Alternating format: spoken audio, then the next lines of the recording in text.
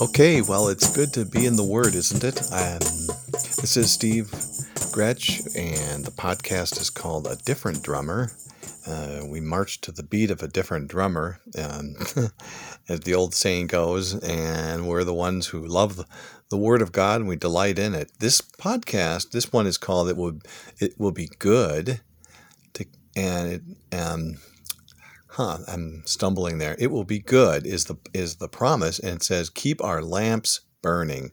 We keep our lamps burning, and it will be good. In Luke 12:35-38, the Bible says, be dressed, ready for service, and keep your lamps burning, like servants waiting for their master to return from a wedding banquet, so that when he comes and knocks, they can immediately open the door for him. It will be good for those servants, those whose master finds them watching when he comes. Truly, I tell you, he will dress himself to serve. We'll have them recline at the table, and will come and wait on them. It will be good for those servants whose master finds them ready, even if he comes in the middle of the night or toward daybreak. I sleep with a CPAP on, so coming in the middle of the night will be fine with me. It's not like it's up to me, but so the Lord will come and I'll have to take my CPAP off. So the promise is that it will be good. We keep our lamps burning and we're ready. We're waiting for Him. We're watching for Him. We anticipate His coming.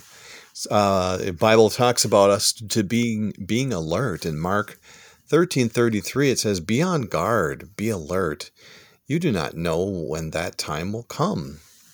We don't know the timing of His coming, and so we are waiting on Him with anticipation.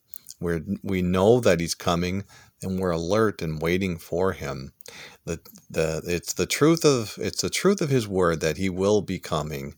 And then it says, I love this, to watch and pray. There's an old Twyla Paris song called Watch and Pray. And I've always loved that song because that's kind of, that's what we do. We're watching, we're waiting, and we're praying. And so in Colossians 4:2 says, devote yourselves to prayer, being watchful and thankful. I love that. My spirit is so much more in tune with the things of the Lord, and when I'm thankful, when I'm watching, when I'm not ungrateful, when things happen, don't they, in this life that we can be angry about, and there's things that don't go well. We live on this planet, which is basically, there's a curse here, but the Lord still wants us to be watchful and thankful. We know that He's coming. In Matthew 24:30, the Bible says, then will appear the sign of the Son of Man in heaven, and then all the peoples of the earth will mourn when they see the Son of Man coming on the clouds of heaven with power and great glory. So we know that He's coming. In the meantime, we watch and pray, we're alert, and it'll be good. And we keep the oil in our lamps. I like to be prepared a little. Occasionally the power goes out during summer storms and such, and so I have a few oil lamps on hand, and I have some extra oil and some extra of the wicks and stuff. So that's kind of an earthly thing, but why not keep a little oil? But this is not regarding that. This is keeping our oil lamps ready, and we're ready for our Savior to come.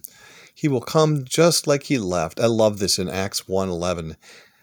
Jesus had just gone up, and there were two men in white, and they said, men of Galilee, they said, why do you stand here looking into the sky? This same Jesus who has been taken from you into heaven will come back in the same way you have seen Him go into heaven. And I think that's the verse where people come to the conclusion that, Jesus bore the marks of Calvary. He had the nail marks in His hands and feet, and the spear in His side, and so He went up that way, and He'll come back the same way, looking like He was crucified, and He was. The Lord will come, and He'll destroy the lawless one. 2 Thessalonians 2:8 It says, and then the lawless one will be revealed, whom the Lord Jesus will overthrow with the breath of his mouth and destroy by the splendor of his coming. The Lord Jesus is going to destroy the lawless one at his coming. And there we are again, waiting on him. This is in the future. It's just a blessed hope that we have, isn't it? And I love to talk about, again, what we do in the meantime. And we're waiting. We're anticipating his coming. We have oil in our lamps. We're in the Word. We delight in it. And we are ambassadors for Christ. 2 Corinthians 5:20 says, we are therefore Christ's ambassadors, as though God were making his appeal through us. We implore you on Christ's behalf, be reconciled to God.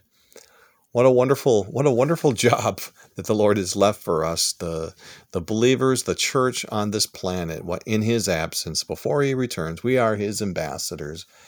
And I like to also point out that this place is not our home. In 1 Peter 1:17, it says, since you call on the Father who judges each person's work impartially, live out your time as foreigners here in reverent fear of the Lord. So we live out our time as foreigners and aliens on this planet, because we're not really of this planet. This is not our home. We're on our journey home. Isn't that wonderful? We have such a blessed hope, such a blessed promise that it will be good, and our lamps are burning. Keep our lamps burning. I love what, again, my pastor keeps saying, the best is yet to come. Even in tough times and trials in this life, the best is still yet to come. And so here we are. We're longing for a better country.